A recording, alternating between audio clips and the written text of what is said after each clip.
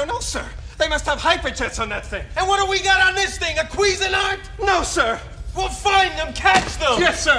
Prepare ship for light speed. No, light speed is too slow. Light speed too slow? Yes, we're gonna have to go right to ludicrous speed. Ludicrous speed? Sir, we've never gone that fast before. I don't know if the ship can take it. What's the matter, Colonel Sanders? Chicken?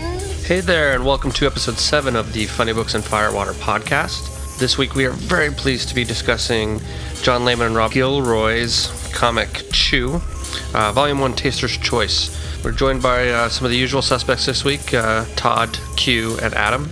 As always, if you like what you hear, and you haven't already, please like us on Facebook, Instagram, follow us on Twitter. We now have a Tumblr. I put a few things up on there. All the drinks in this episode, their lovely recipes have been posted on our website, www.funnybooksandfirewater.com. Go to the blog section and you will find all of our recipes. They're also sorted by which member of the panel suggested them. So if you have a favorite panel member, not that we're playing favorites, but if you are, you can find all of their drinks as well. And while you're there, you can find links to all of our social media sites, all of that good stuff. So yeah, and if you enjoy the show and you could give us a solid, give us a nice review on iTunes and follow us on Instagram and recommend our stuff. And if there's books you have, that you would like to recommend, or suggestions, questions, comments, things better left unsaid, also on our website there is a contact page that will send an email directly to our hot little hands, and we will hopefully be able to get to those suggestions. And I will leave you with our lovely panel as we discuss the comic book Chew, first trade paperback in that collection called Taster's Choice by John Layman and Rob Gilroy. And we're recording. Welcome to episode 7. Holy shit. I know, right? I know. Hey, it's amazing. The cool thing is most podcasts don't last through episode 8, so once we break that barrier, we're like in the Hall of Fame for podcasts. Fuck yeah. Who knew drunks could get so much done? It's amazing. I am a little afraid of when my job gets normal again and I don't have so much downtime, because I'm like, shit, I'm going to have to like really take my personal time to work on this rather than just, doing company time. Anyway, so we are here for another episode of the Funny Books and Firewater podcast. We have with us, we'll say Adam. Yeah, I'm Mrs. Nesbit.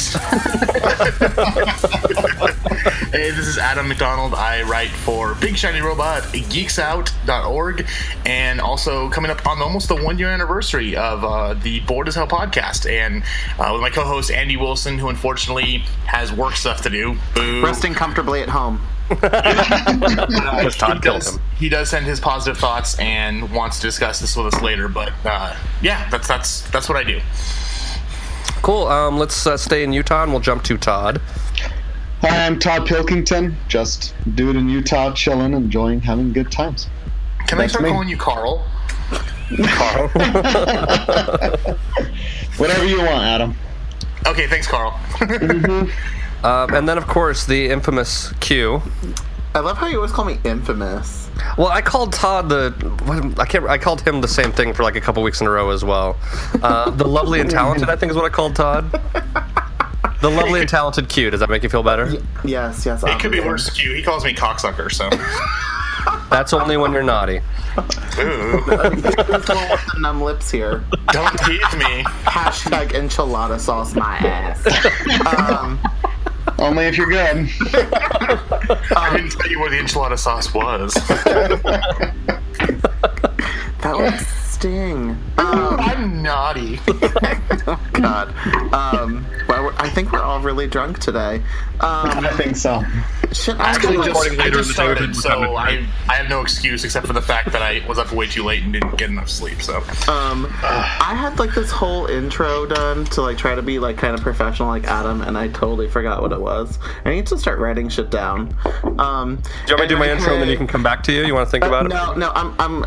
That's what I was gonna say. I was like, I'm coming from my the cast party of Hairspray, so that part of my life is officially wrapped, which is why I'm a little drunk right now.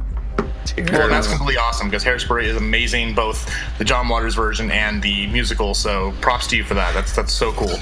And so with that being closed, my next project is Costume Designing 1776, which is a complete shift of creative process. Oh, hells yeah. Mm-hmm.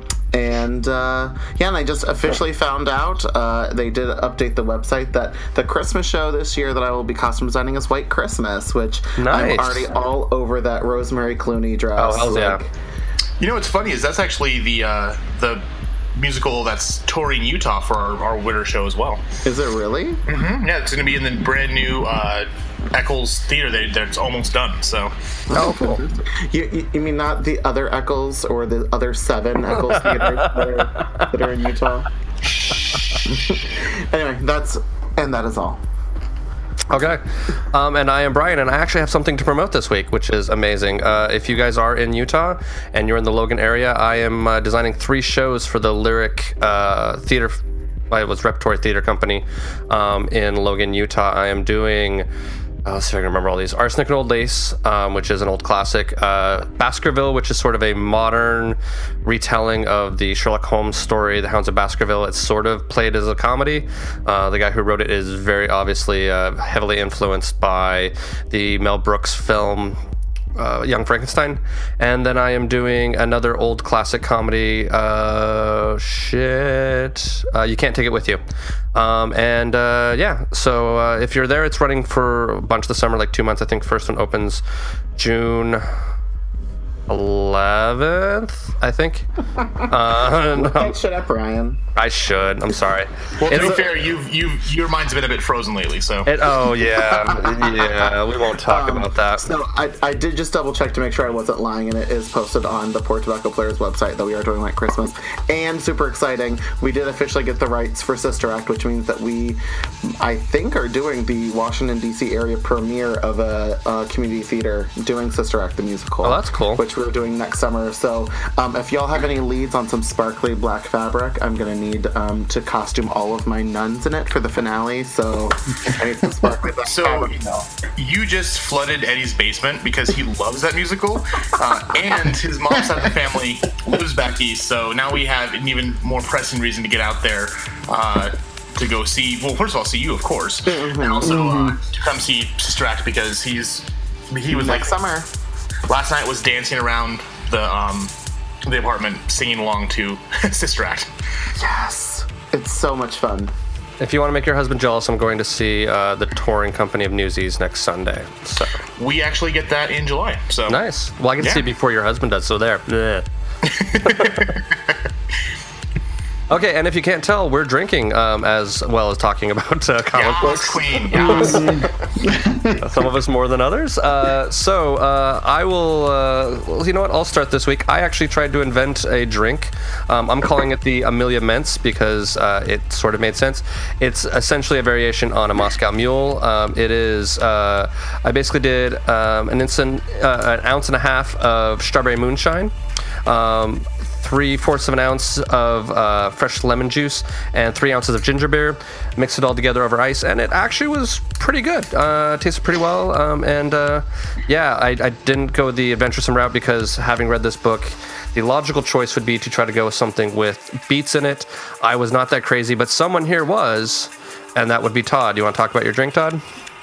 So, reading it, the logical choice was beets, and this took about 3 days in preparation. I found this drink online. It's called the Hot Pink. Take that as you may. And you take celery, beets, and horseradish, chop it all up, and throw it in a jar, and add some sugar, salt, and cider vinegar, and let that steep for 3 days. Strain out the solids, then you add some Tanqueray gin, and have it as cold as you can. And it's still terrible. That literally sounds like the worst thing that has ever happened to anyone. And I am been trying so hard to finish this off. I've got one of your Not Your Father's root beers right next to me, and I'm just alternating back and forth to finish this up. But it's purpley and bloody red, and it's the hot pink, and it's just nasty. We are adults. We can buy more gin if you're worried about wasting it. Well, I kind of know how Tony True in the books feel of going, I have to eat this now. Here I go. So, here I go as I'm just packing this in. Yeah, we don't want to cry over spilt alcohol. Someone who never lets spilled alcohol go to waste, and we'll lick it up off the floor. Q, what are you drinking? This is so true. So I'm just drinking vodka straight out of the bottle because that's how I do. For anyone who knows me in real life, The only way to drink. for anyone who knows me in real life, that's actually how I drink. So I'm just drinking vodka. And so for my drink for inspired by this, I'm going to call it the Vodka Chew. And I found some gummy body parts on Amazon. Which body parts are they? There's like a finger and an eye and a brain and I think not like bachelorette party stuff. Yeah, but they're like little gummies. But it's sort of based on like a rummy bear where you would just soak gummy bears in rum overnight. So you just get these gummies, pour a whole gallon of vodka on that, and enjoy. Chew it up. Okay. And Mrs. Nesbitt, what are you drinking today or recommending with this book? Today? No. So I kind of went with a classic, but I was thinking of a drink you would chew, because that kind of goes along with our theme. So I just did a really classic pina colada.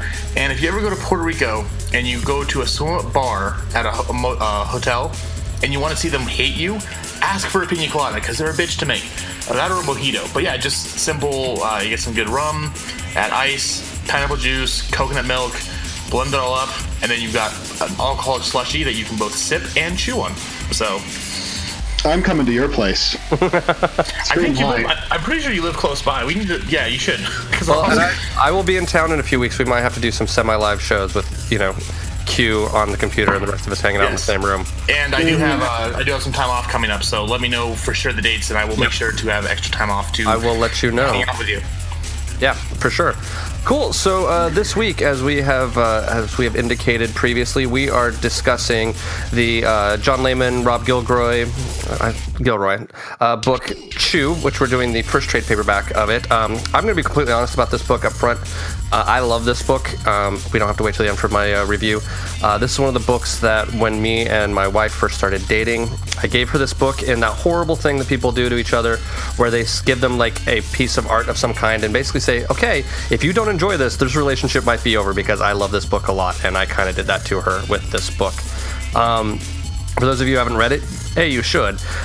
B, what it's about is it's about a detective who happens to have a very weird skill set, which is that if he eats anything, he can tell like a psychic reading on everything that piece of fruit has gone through, or piece of food, whatever it is, except beets. That's the only thing that he doesn't get a psychic reading from, and so needless to say, he lives almost entirely on beets because it is less annoying.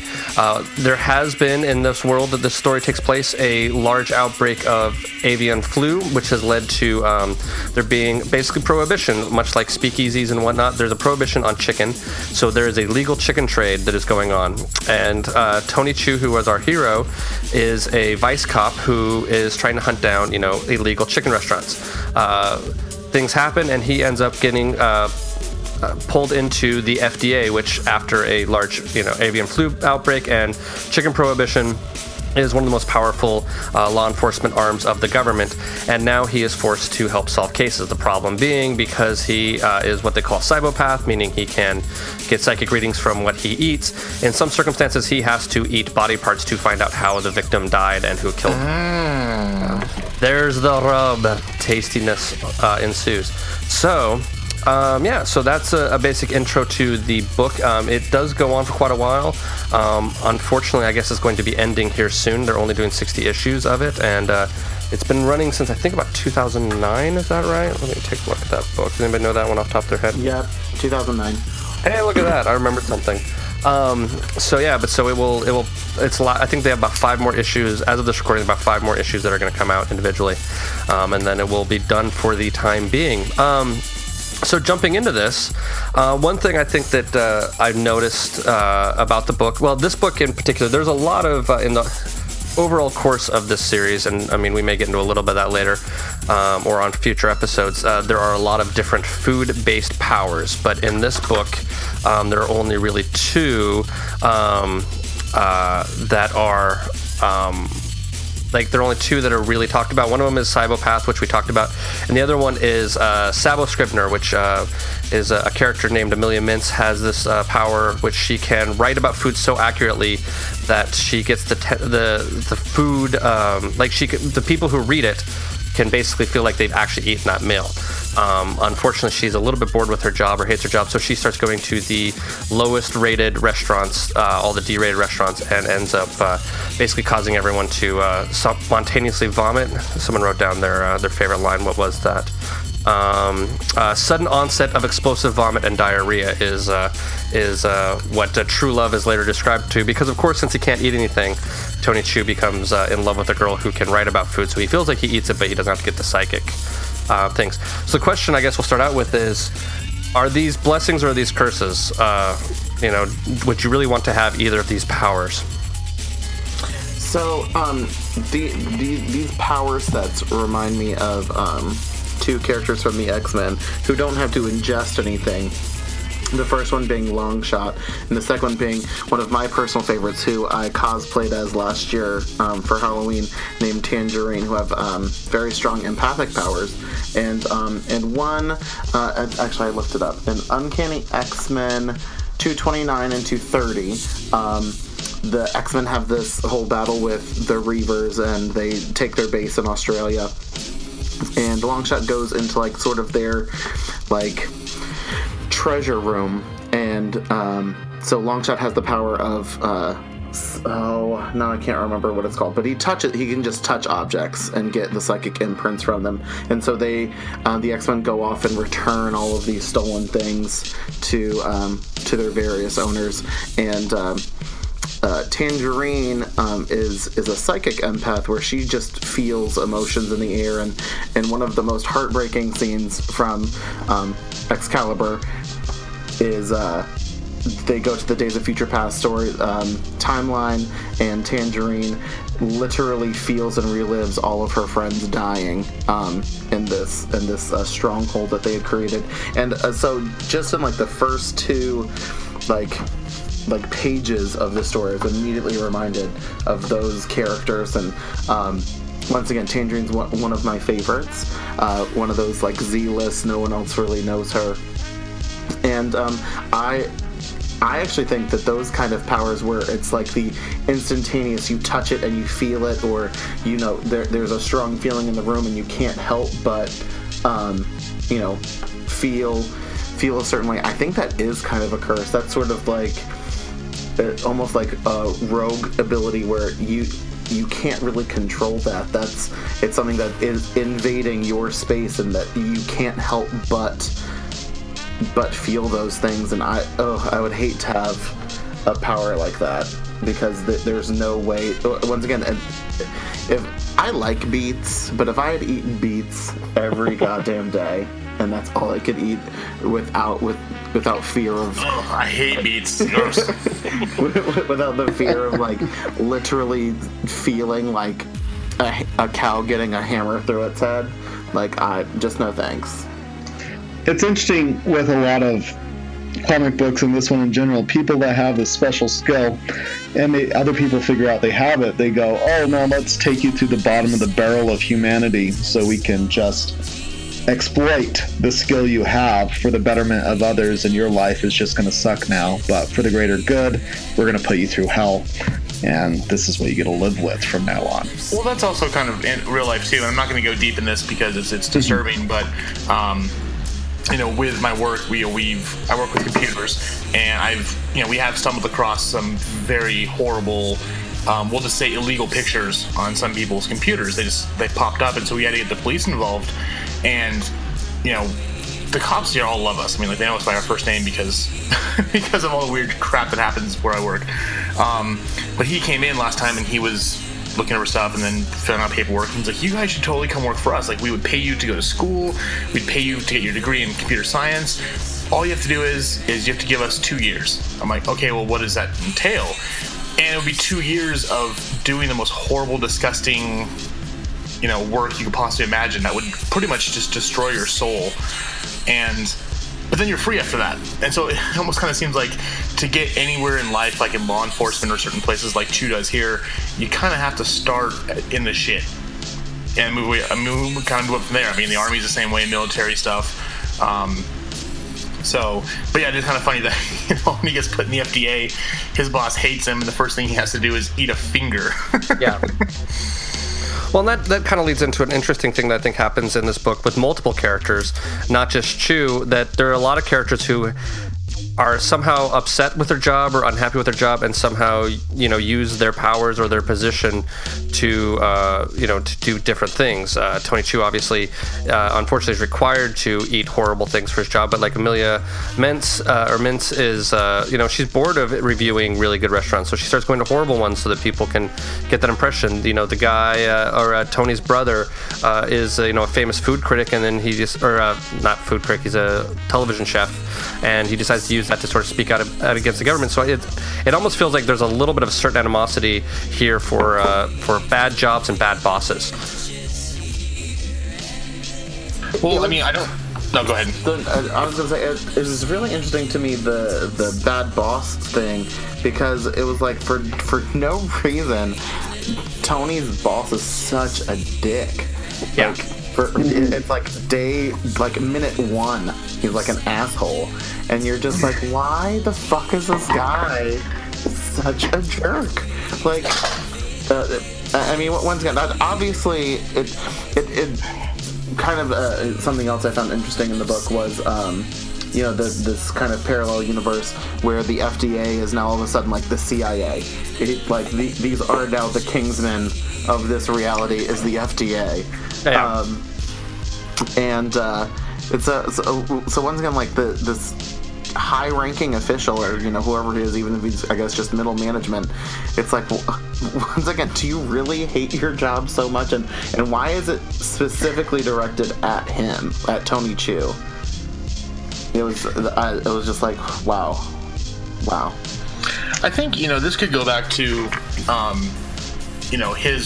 his working in the comics industry for so long, because Marvel, DC, the big powerhouses, I mean, there's a lot of creators and artists who have chosen to either one, self-publish, or two, leave the fold and go to more indie type stuff because of all the pressure and kind of the overbearing presence of these big companies weighing down on them and kind of crushing their creative input. So in much the same way that Tony Chew, he's his skills and his powers are 100% essential to the FDA closing these cases and going through all the cold cases and bringing them back to life. Everyone hates on him for it, even though he's indispensable what he does. And I think it's kind of the same with the comic industry with writers and artists, because without those two people, you've got nothing. But it still seems that a lot of them are getting tired, unless you're a big name like a Chris Claremont or Bendis or someone like that, who can kind of do what they want. You kind of get crushed, and like your spirit could be kind of broken down.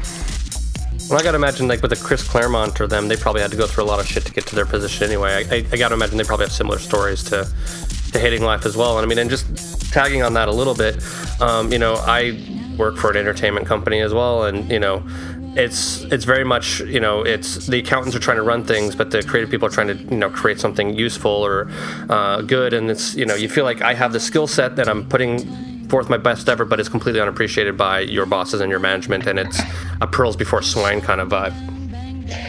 Watching this, it's also interesting. My sister-in-law works for the FDA, and having herself become armed and becoming a fully armed FDA federal agent is an option for her to be going in this way. So, yeah, I hear everything else, but reading this book with my sister-in-law in the FDA, I kind of laugh because it's kind of like an alternate reality of what it might be.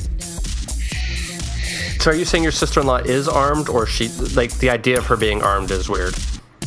Well, she can be armed. She, if she wants to go through the training and do that, she can become a fully armed FDA agent. And that is a thing. And it's not, people don't think of the FDA as an armed force, but some of them are. And so having this actually occur, as funny and weird as it sounds, may not be so out of the realm of possibilities if there was a nasty avian flu, besides the psychic power portion, of course. Thanks, Obama. That's right. So kind of tagging on to that a little bit, part of the reason why the FDA becomes so powerful is because of this chicken prohibition. And so, I mean, in a certain way, this show, has a lot in common with this comic book in general, because it is sort of about, the government's treatment of something, that they, prohibition of something, was alcohol, and now it's, chicken restaurants. And I think that the whole idea of a speakeasy restaurant is actually kind of hilarious, of people sneaking into, a Colonel Sanders and getting their fix. First of all, no one had better take away some goddamn fried chicken from me. Because I will punch you in the throat. So who else was reading this and immediately brought to mind the South Park episode where KFC is banned from Colorado, and there's a whole underground that Cartman gets in charge of like smuggling chicken and gravy all over Colorado? Well, and they make a joke sort of similar. They're like, when you outlaw chicken, only the outlaws have chicken. Right. Then those are the people I need to be friends with, because I need chicken. Hey kid, you want a drumstick? First of all, kids would be fiending for some McNuggets. Can you imagine like some like 5-year-old being like, hey, mister, I just need a McNugget. Schoolyard dealer out there at lunch break. Yeah, like, give me $5, I'll give you a chicken nugget. First one's free, but I charge for the barbecue sauce. That's right. Sweet and sour is extra. And the dino-shaped ones would be like the hottest commodity. Of course. They're cutting the barbecue sauce with water, and you're like, you son of a bitch, this is not pure. Or like in South Park where like, this isn't KFC gravy, this is Boston Market. What the fuck are you trying to do? What are you pulling here, man? What are you pulling here? Don't fuck with me. That's right. Buffalo Wild Wings becomes this huge crime syndicate, just shifts right over. Amazing.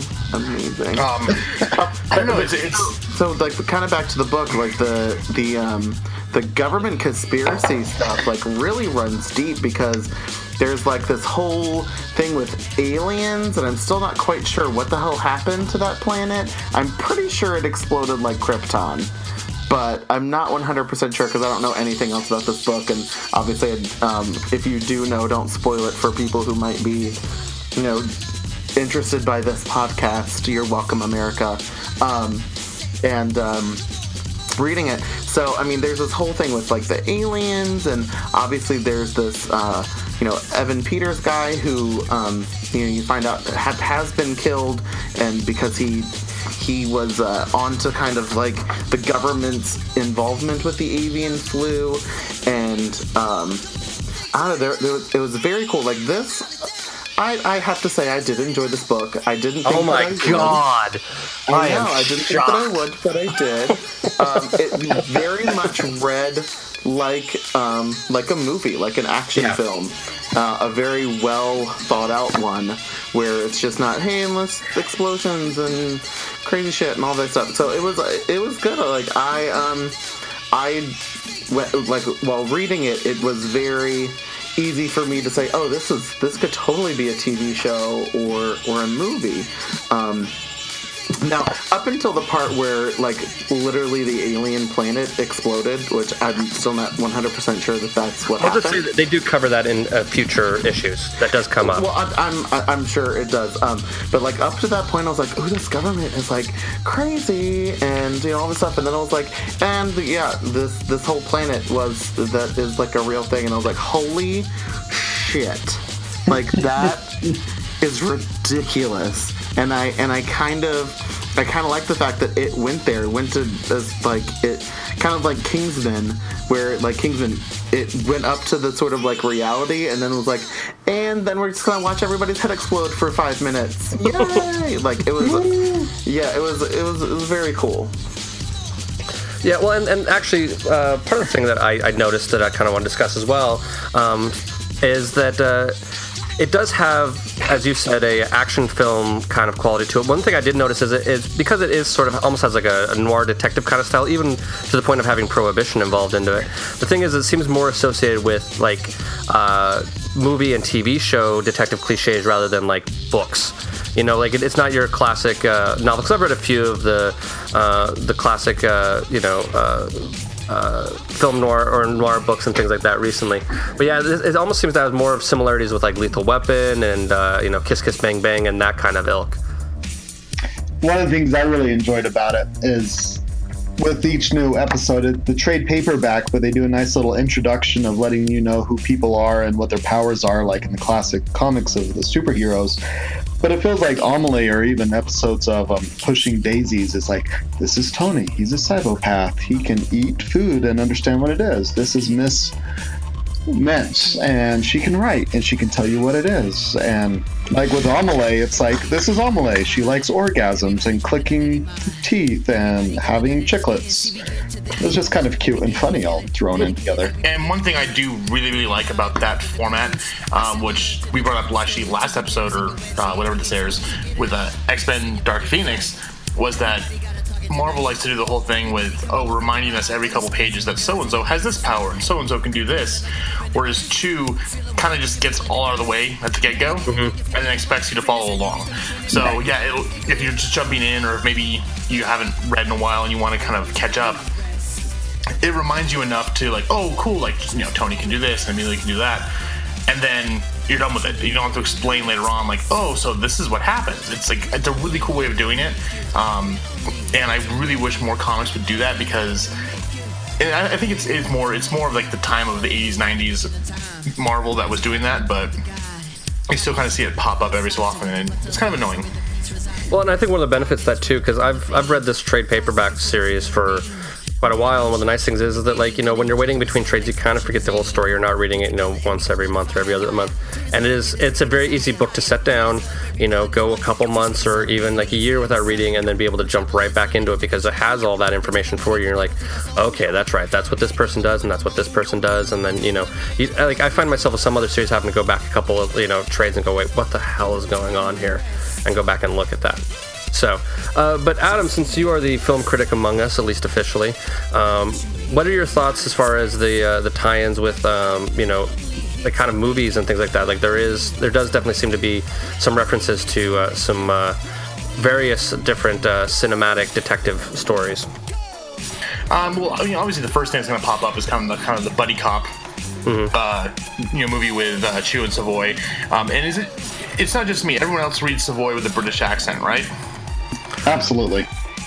I don't necessarily know if I go British accent, but I kind of very posh, if nothing else. I was gonna say New England, like that, sort of like the way that I read Emma Frost, where it's that sort of affected New England sound, not Kennedy sound, but like just where it's like it's almost British, and it's like, why are you doing that?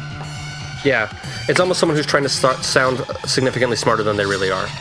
Oh, okay. I just, the moment I saw like his first words, I was like, oh, he's British. But again, it could be whatever else. It could just be my own, You just think British people are smart. That's whatever. You're racist for British people. That's fine. Whatever. And the accent makes them hot. So, no, it's very much buddy cop. It's also, you're going to get some cool stuff with like romantic comedy thrown in. Like, Q mentioned with the aliens, it's kind of a mismatch of all these different kinds of film genres kind of rolled into one, and that's why I was so excited to, hopefully see this come to a TV series or even like an animated movie, which has been stuck in development hell for, years now. And unfortunately, the last thing we heard, because originally Robin Williams was supposed to be one of the main characters, and then when he passed, they kind of restarted the whole thing and went from TV series over to animated movie, and you've got I can't remember his name, but the dude who plays Glenn in Walking Dead. Oh, okay. He was going to be Tony Chu. David Tennant was supposed to be a part of it, and all these crazy things were going on, and I was excited. I was like, yes, I want to see this. This is going to be so cool. And there's been nothing for the last year and 3-4 months, so I don't know what's happening, if it's just stuck in development hell, if they're really kind of working on it to develop the story, but it's just great because, it does tie in so many cool genres into one story, and very few comics do that. Most of them are either like horror, they're drama, they're action, or they're a funny book, like Funny Books of Firewater. But this one kind of combines all of that to where you've got the whodunit, you've got, and I won't spoil it, but like the last couple pages of the trade, had a twist I didn't see coming. And I mean, I'm the guy who guessed the ending of Sixth Sense before I even saw it. I mean, so I'm pretty good at predicting things. So yeah, it's just ripe and begging to be made into a TV series or something like that. And I don't know how you would classify it because, again, it's an amalgam of so many cool genres and it's done so well that, I guess you just call it like great entertainment. This could replace Castle in the ABC lineup. They're gonna have a lot of open holes. So I think speaking of the final few pages, so I'm trying to find actual page numbers in here, but obviously there is not one. So there's the whole thing about how he said that he saw a white flash, and then there's like the weird shadows that he sees towards the end, and then he eats the dog, whatever. There's a panel of Tony Chu, and he's saying something, but there's nothing in the bubble. Is that meant to be there? Well, I think it's sort of that I read it as you're getting it from the perspective of Savoy, where it's like almost like a shock. Like, did he just say what I think he said? Because then he asks on the next page, "What are you saying?" And so I think it's kind of implied that he's saying something effective, "You're under arrest," or "I know what you did," or whatever. You know what I mean? And because then the conversation continues on. So it's like, I think it's for dramatic effect. It's there as a I mean, at least the way I read it was, you're almost getting it from Savoy's point of view, and then when he asks and you continue on, you're like, oh, okay, that's what's going on here. I found it more of like a Tarantino way of fucking with us, like when in Kill Bill, when it's they don't ever name the bride until like the last movie. Or she's like, oh, my name is Brr, and every time I say her name, it bleeps out, or something goes over. I thought it was more of his fucking with us, where maybe something's going to be revealed later on, which I've only read the first trade and a half, so I don't know if that's. And you read more, so maybe there's a reveal coming later. So when I read this book this morning, I was like, when it was on the panels that were white, I was like moving it around in the light to see if I was like, is there something like that's like a different shade of white? Because as like you know, text. Yeah. So then on that one, I'm like, oh well, here, let me see if there's like words like written in this word balloon, but they're just like an eggshell instead of white, and there weren't. So I was just like, well, I don't know. I feel like there's more, and once again, maybe there is more, and it comes out later. I don't know. But it was just kind of like because like it's frustrating to me because like you obviously know that he is like coming after Savoy at the end. And once again, on the next page at the top, it literally says you're under arrest. So it's not like there's like a cliffhanger, because it's like you turn the page and then you know what's up. Like, you know what I mean? So I'm like, why the close up on his face as though he is saying something really important and then have it be empty? Like, that's like something that definitely frustrated me, just because I didn't understand what kind of like theatrical device he's using, like what kind of writing device he's using in that. Well, it really seems to me, looking at it, as you've got Savoy talking, and you see he's got the previous pain, the thought bubbles are just filled with him talking about it, and he's not really paying attention to Tony. And then Tony says something, and that's when he flips around and says, what was that? Is that something I actually have to be listening to? Am I underestimating you for what you just said? That's kind of how I'm taking away with it. And the thing is, I get that, but in my opinion, I think it would have made more sense to have a blank voice, a text bubble, if like he were still talking and you saw his text bubbles like on either side of him, that's to sort of like overcrowd it, and then have it stop and then have the next panel with the what did you say? Like that's like me nitpicking like sort of like artistic license or whatever, and what it is that he's trying to get across with the blank word bubble in this panel, which is literally zeroed in on his face. Or once, like, if this or if this wasn't a close-up, if it was a shot of literally Savoy walking away and just like a little, blank thing of him saying something and then him turning around saying, "What did you say?" But because it's like in his face, like full close-up, it looks like he's shouting, and then it's like empty text bubble. All right. Well, I mean, and I've kind of already said, but it's the only reason, because I looked at it again, part of the reason why I thought it was, I think he just says you're under arrest, is because the conversation bubble is not very large, so it's not like he said a whole ton. And when Savoy says, what did you say, and you turn around, the next thing he says is you're under arrest, I just felt like it was him repeating himself. So and that's kind of what I just assumed that it was, but I mean, it might be something more that, we'll figure out later as well, Well, no, and that makes sense too. I could see the fact that he was rambling on, and then she was like, "You're under arrest," and he's like, "What'd you say?" Because like he was just so wrapped up in his own thoughts. So yeah, actually, that does make a lot more sense than my theory. So it could be one of a million different things, actually. So okay, a couple of other things is there's in this book there are a lot of funny visual gags that are thrown into things. There is the missing N from the word "come dine with us" at one point in time, so it says "come die with us." There are visual references to actors. The late what's his name? Let me see if I can find it. Evan Pepper is drawn very much look like William H. Macy, in my opinion. Do you guys have any favorite sort of visual gags that are kind of thrown in there? I was going to say that is such a like modern comics thing to literally just have your characters look like celebrities to sort of get you to, I guess, relate to them. Obviously the Ultimate Universe, when it first premiered, did the Samuel L. Jackson thing, which eventually turned into Samuel L. Jackson playing Nick Fury in the Marvel Universe movies. Wanted was it was supposed to be Eminem, which was and Halle Berry, I believe. Yeah, and then in The Boys, it looks a lot like Simon Pegg. And I mean, and in this circumstance, I mean, we've kind of already discussed that there's a lot of references to other films. It's probably giving you a type. You know what I mean? It's like, okay, this character, because you're never really going to meet him, you can actually say a lot about that character by basing him on a film actor that everyone has seen in a lot of movies. Because, like, William H. Macy's played a similar character in Fargo and in The Cooler and, a bunch of other those stories you kind of get from, okay, it's William H. Macy with that haircut.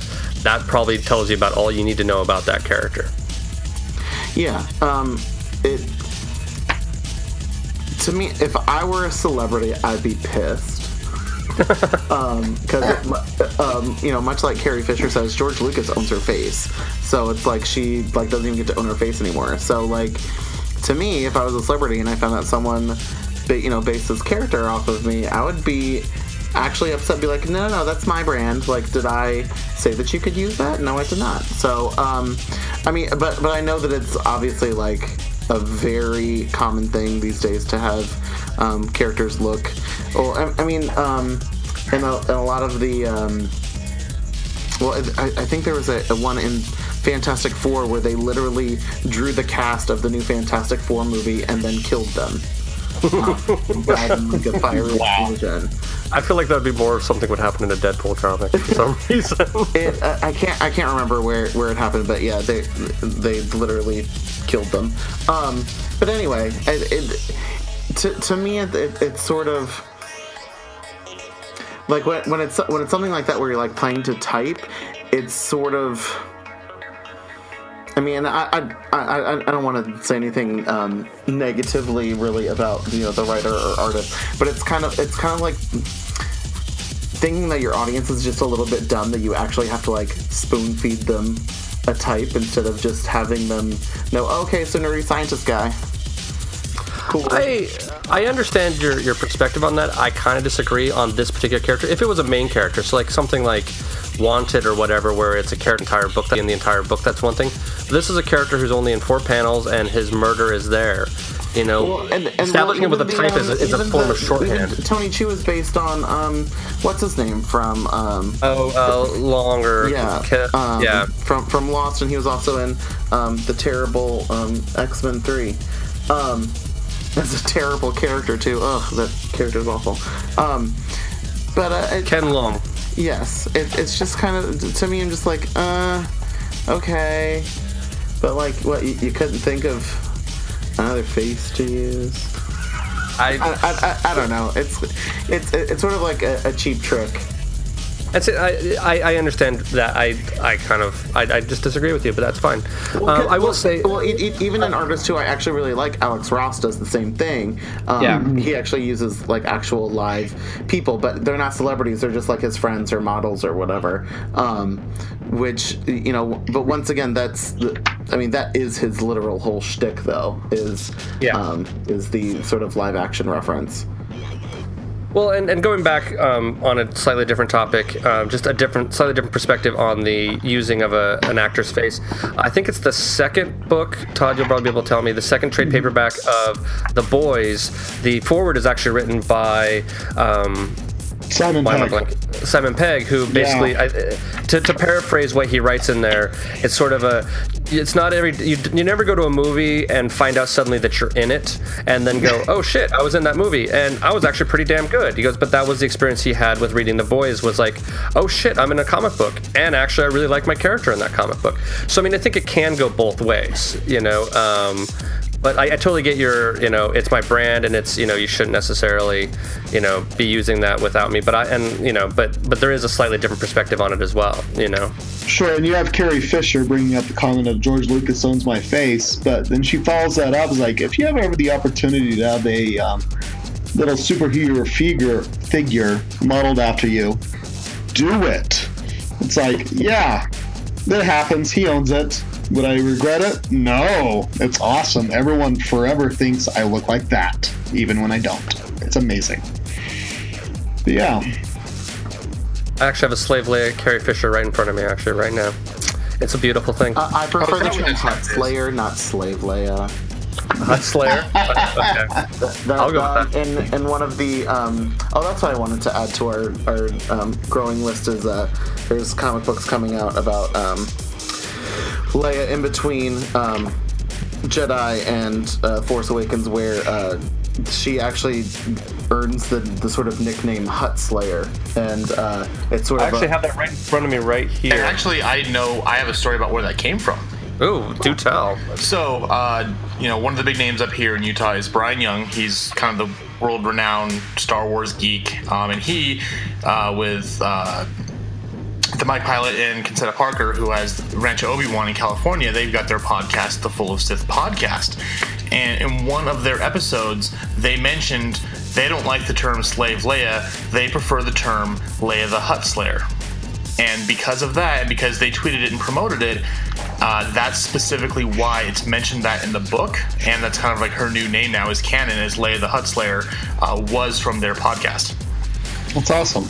It is awesome. And so, like, in the book, apparently it becomes, like, sort of a political thing of, you know, people who are sort of, I guess, in league with the Hutts or whatever, use it as a negative connotation thing. Because obviously if she's killed people in order to maintain power, it's, anyway, political drama. We don't know anything about that in America, thank God. Well, not in Utah, that's for damn sure. One of the favorite things I had in this comic book, a little bit going back to Brian's earlier question, is we had some characters that's referenced by famous actors for shorthand. But my favorite point in the whole thing is you had ashes in an urn handed to Savoy. And this person's going, hey, I outsmarted you. I know you like to eat people to figure out what's going on, so I just burned them. And now you can't figure it out. And it's like, now do whatever the fuck you want with these ashes. And he's like, whatever I want. She's like, yeah, whatever you want. Good luck, prick. And there's this fan in the office, and he just opens it up, and he just starts dripping the ashes in front of the fan. And you've got this panel, and it starts out in full color, and then it's repeated 4 more times, and it just goes pure gray. Then a little bit lighter gray with a little bit of outlines, and then a little bit lighter and a little bit lighter. And none of the characters have moved in any way. You've got one person with the arm up, you have Tony Choos with the mouth open, and then you have Savoy just sitting there going all smug within himself. And at the end he's like, good day to you, madam, basically like a fuck you, but it completely brought me back to the Big Lebowski when they were dumping Donnie's ashes out in there, and you have the Lebowski that just completely gets covered in ashes, and he's just standing there immovable, and then he just completely loses it. And I think that was a bit of a callback to the Big Lebowski in some ways, and absolutely hilarious. Well, and I mean, The Big Lebowski also is another story that plays on the detective stereotypes and kind of bends them. You know what I mean? Instead of having a very smart detective, you have a bumbling, ridiculously stupid detective who's completely inept and who happens to stumble upon the answer, and that's not necessarily the case here, but it is another reference to another sort of ongoing detective story. So actually, out of just sort of that thought process, I'm just kind of curious, people's favorite detective movies. Before we move on, I'm sorry. Number one, so my mom was in the funeral directing business for many, many years. Oh, I remember that. And this is something that frustrates me and her a lot. It's just like one of those things that's a common TV, movie, entertainment trope, which is just unfounded. Most urns, especially when they are done in a hospital or by a funeral home, are sealed, and they're not super easy to get open. And they're also cremains are also put in a plastic bag before they are put into an urn. So like this is just something that happens a lot in movies and comic books and stuff, where it's just like, oh, I'm just gonna screw the top off and poof, ashes everywhere. It's like, no, that's really not how it happens. So that thing, I'm just like, oh, this thing again. But something else that I find more interesting in this thing is that even though Savoy is also a psychopath, why didn't he just do it? Like, why didn't he just, like, lick his own lips and find out what was going on? He still had Chew do it. Because, like, Savoy actually doesn't use his abilities that much in the story. And so, for a while, I questioned whether or not he actually does have the psychopath abilities. Because he doesn't, I'm just like skimming through real quick, but it doesn't seem that he ever uses them. So to me, it calls into question: does he really have them, or is Tony Chu somehow more powerful than he is, and that's why he always has him do it? See, I was always taking it that he was checking Tony Chu, trying to get the measure of the man. So I think he was doing it, but playing it off, trying to keep saying, Tony, how much do you see? And trying to see what his limits are in order to, have the measure of the guy and whether or not what he can or cannot get away with. And I kind of thought it was that Tony was a more powerful psychopath than he was. And but it also probably is him kind of sitting there saying, okay, rookie, what can you actually do and how far can you get away with this? So... Adam, you've been oddly quiet on this episode. Do you have any thoughts? No, I'm just kind of listening to what you guys have to say and kind of thinking along with it. I read this a couple years ago as a recommendation of a friend, and I meant to kind of keep up with it and keep reading the trades and get into it. But what was so fun about doing it with you guys and diving back in now was I just forgot how much fun and how wonderful this is. And in a world of, even in comics, there's a lot of the same ideas over and over and over again. And this was just a truly unique idea. And, maybe he got his inspiration from, I think, The Walking Dead being popular, and because this kind of started in the height of the zombie phenomenon.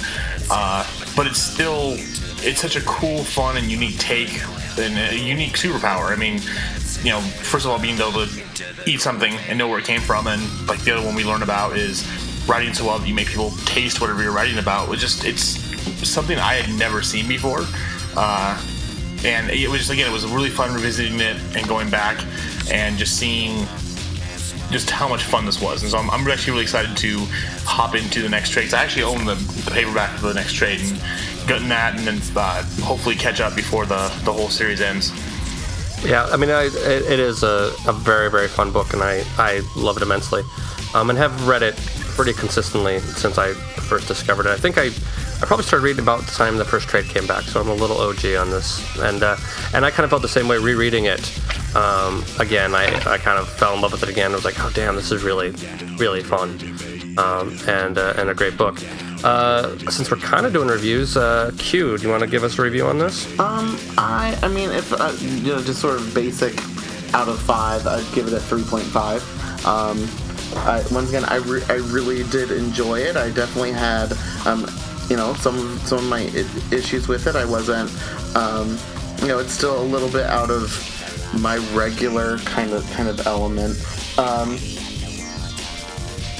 Yeah, that's about it. Okay. Todd, do you have anything you want to add on this? I've been reading this on your behest. I think I started reading about 5 years ago. There was only 2 trades at the time. It always is fun. What's interesting to watch is it's not quite dating itself quite yet, but there's a little bit of that here. Give it 5 more years' time, and it's going to seem very much a product of its time. What examples do you have of pointing to that out of curiosity?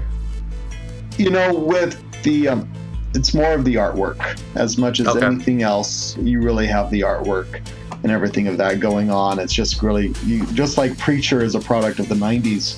You've got this right here, and this is where it's there. Tony Gilroy does a wonderful job, but yeah, you can see how it was done and in that regard, but thoroughly enjoyable, and it was a lot of fun.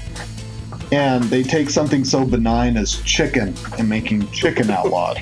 And it's like, oh, how dare you outlaw chicken? What's wrong with chicken? And it's just, you take stupid and silly things and you make it what's wrong, and it can substitute for anything.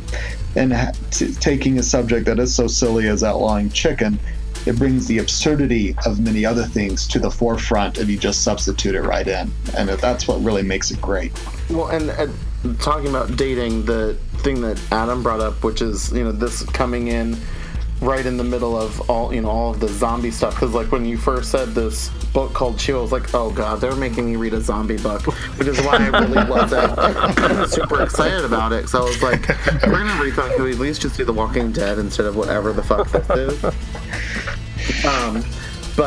And so like it definitely has that feel of, well, the government is doing something fishy, kind of, and once again, and the FDA are the people who are in charge, because obviously it had to do with some kind of disease outbreak, but it came through the food instead of the CDC, kind of a deal.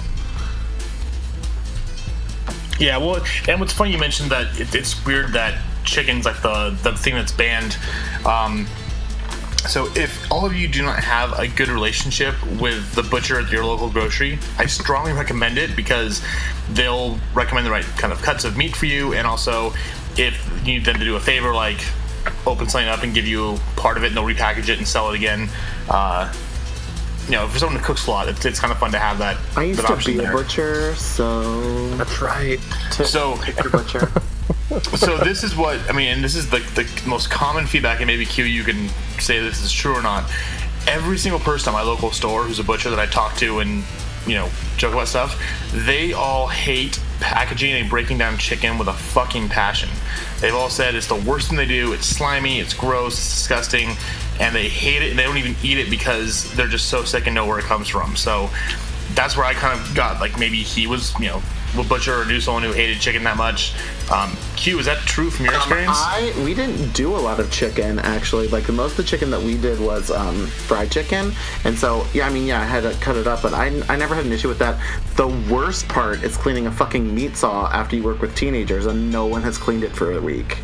That shit is so foul. Or making someone a souse sandwich. Go fucking Google that shit. It's disgusting. Is that like cake farts?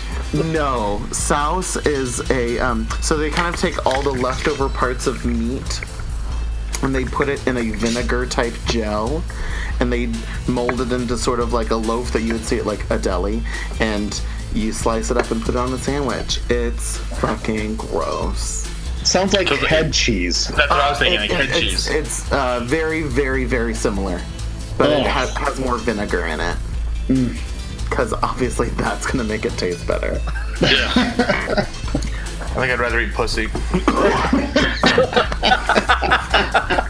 Sorry.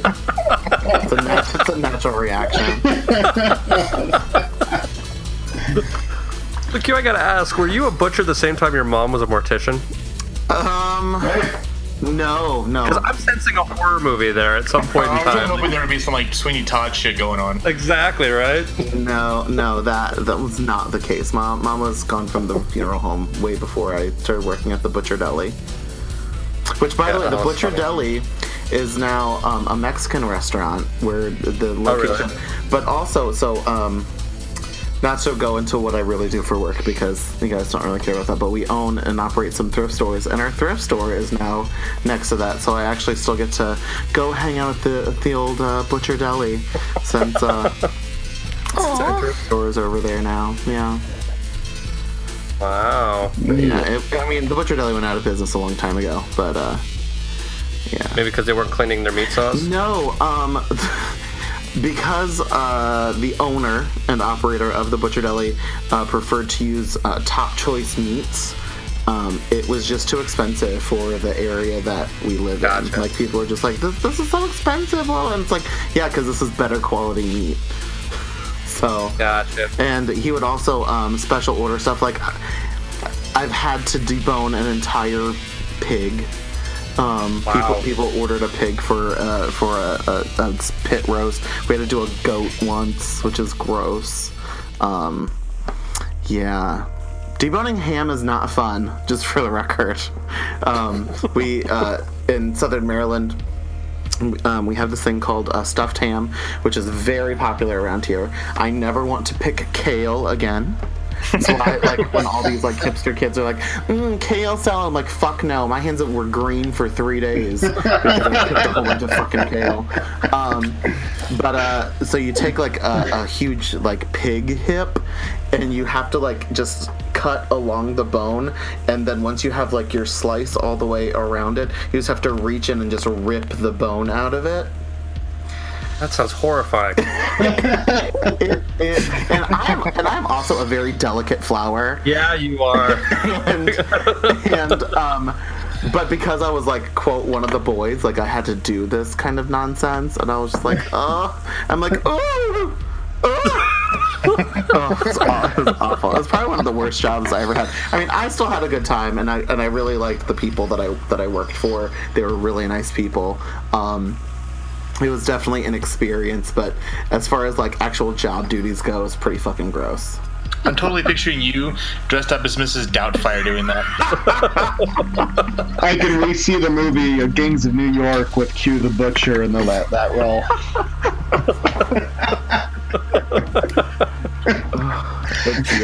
Yeah. Good times. Then we've talked about terrible jobs. We've, done all sorts of stuff. Rock on. We're getting kind of close to the end of our time. Anybody have any recommendations? Todd, you got any recommendations? I've started reading Northlanders again. It's by Brian Wood. It takes place in the Viking era, and it's alternates between longer and shorter stories, and it's just kind of awesome. So yeah, this one is about as opposite as it can get anyway. It's really kind of like a dark and gritty version of Prince Valiant. So, okay. Yeah. Interesting. Q, you have any recommendations? Well, so I've started my Halloween costume planning because, who doesn't start planning in May? Yeah. So I've been going back. So I'm doing Scatterbrain, who is a member of the TechNet, who is the villains from Excalibur. So I've been going back and reading my favorite Excalibur TechNet stories. My favorite being when the TechNet, because they're just like these lost idiots, like they're just all so dumb, that Nightcrawler sort of turned them into his own N-Men instead of X-Men, and once again, hilarity ensues. There's a horribly racist joke there too. A little bit.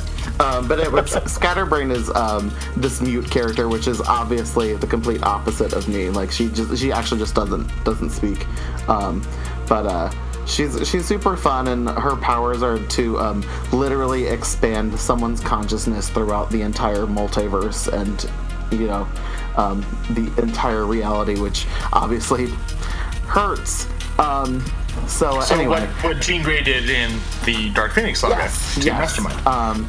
But that's all Scatterbrain does, and she also feeds off the emotions of people. So like when people are angry, she's just sort of like hovering around them, like trying to like feed off their emotions. But anyway, so I've been reading lots of old Claremont and Alan Davis Excalibur stories. Always fun.